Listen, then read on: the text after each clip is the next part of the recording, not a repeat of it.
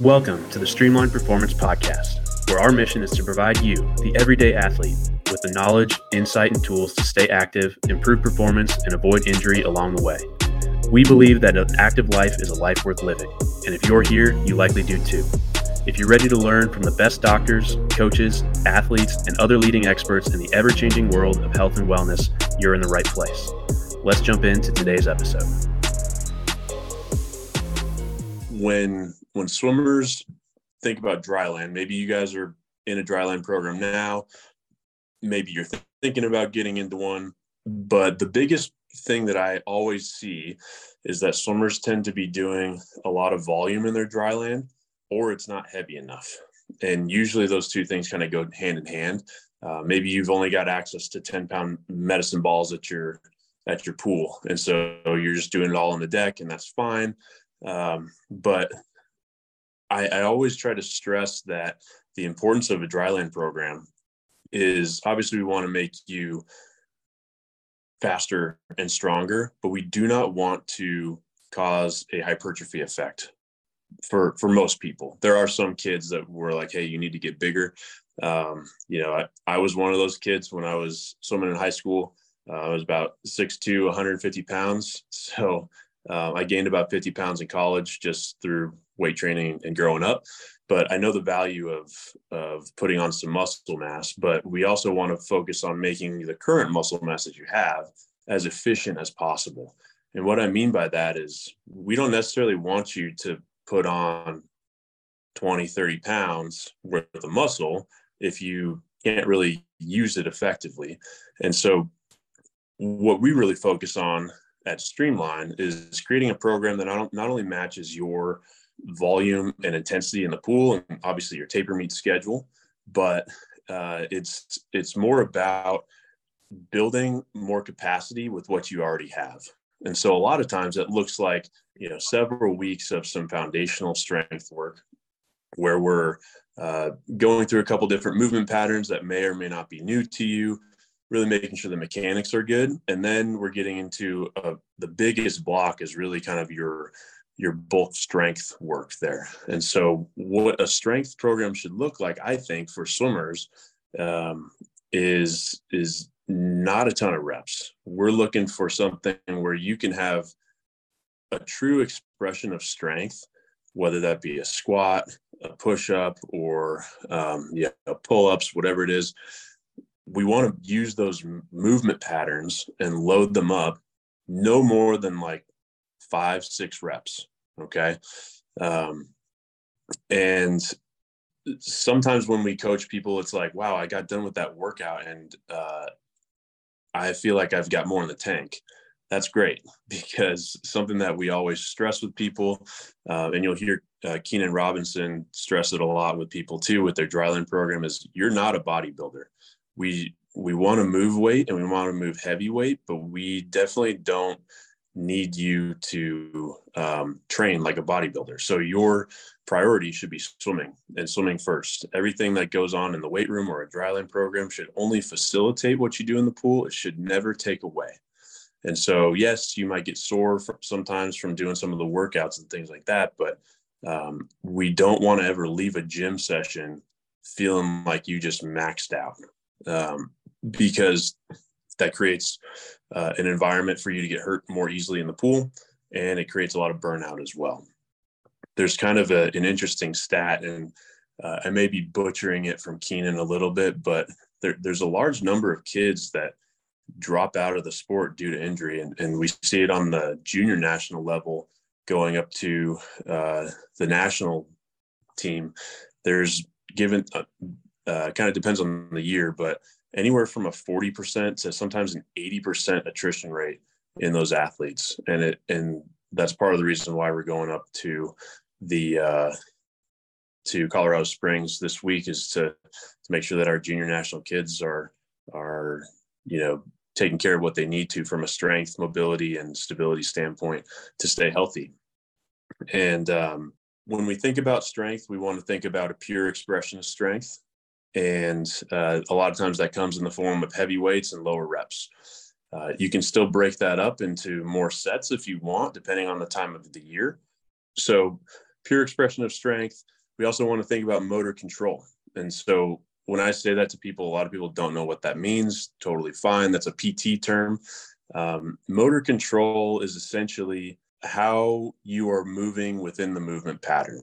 So are you going to be more quad dominant or knee dominant in a squat, or are you going to be a little bit more of a posterior chain dominant lifter? When we think about that in the pool, we think about motor control in terms of anytime that we're doing stroke technique stuff, like how well can we really get a sense and a feel for, we'll use your rotation as an example. When you're going into the water, how much are we rotating? How much can you control that? And how much leverage can you get on the water in that position? So it's your ability to really tweak the movement pattern to get to the end result.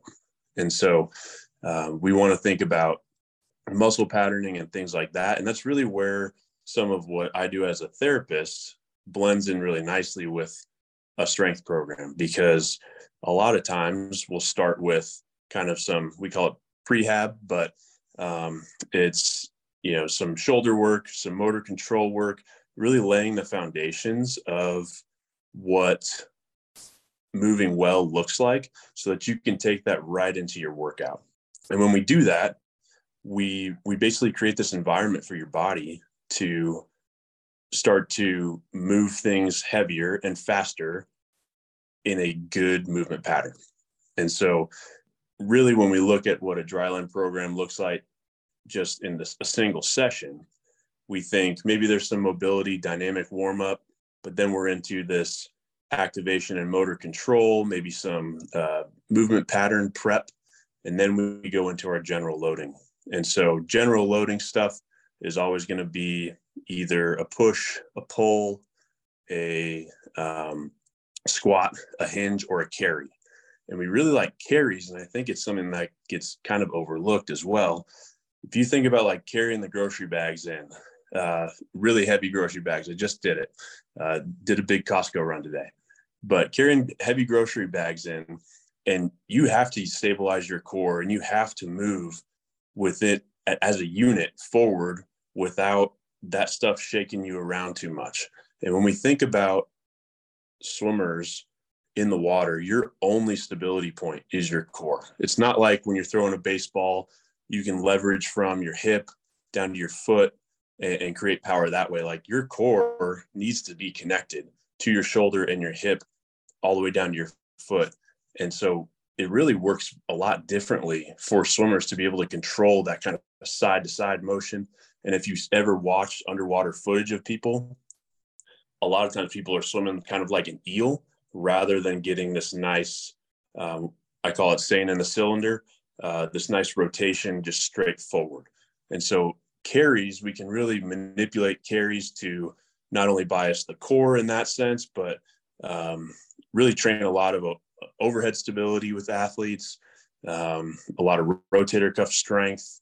And quite honestly, it's really challenging sometimes if we load people up in these different positions. And that novel stimulus kind of lends itself to create a nice adaptation response too.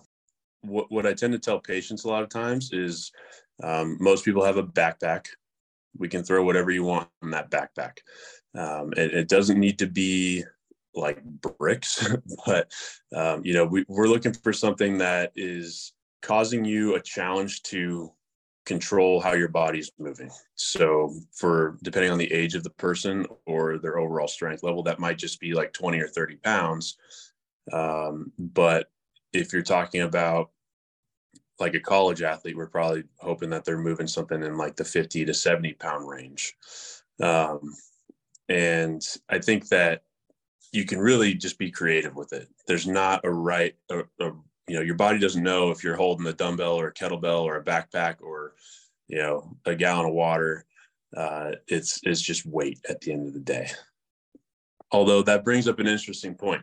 Sometimes I will have people use water bottles for shoulder stability stuff instead of like a dumbbell, or a gallon of water for different overhead stability things where you're actually holding the handle. only because that sloshing effect is a really nice external perturbation for the shoulder to kind of respond. And so sometimes if there's like swim coaches on here and you're thinking about how can I implement this with my kids, get some gallons of water. And even if they're doing stuff that they would normally be doing with for core work with a medicine ball, they can now do that with the water. And there's this external perturbation moment that forces kids to really have to figure out how to stabilize against that movement really, really well. And the nice thing about the gallon jug is if it's too heavy, you just dump some of it out, right? And so it's really modifiable for any strength level, but the more you dump it out, the more sloshing goes on. So you can kind of change the stimulus a little bit too. Other things that we'll have people do with that would be, even just marching, holding that straight up overhead, or doing, if you guys are familiar with a move called the Turkish get up, it's another great overhead stability movement that works your core, your legs. Cardiovascularly, it gets really taxing as well if you're doing that for several reps. But it's a pretty versatile, obviously cheap piece of equipment that you can get and kind of scalable as well with your team.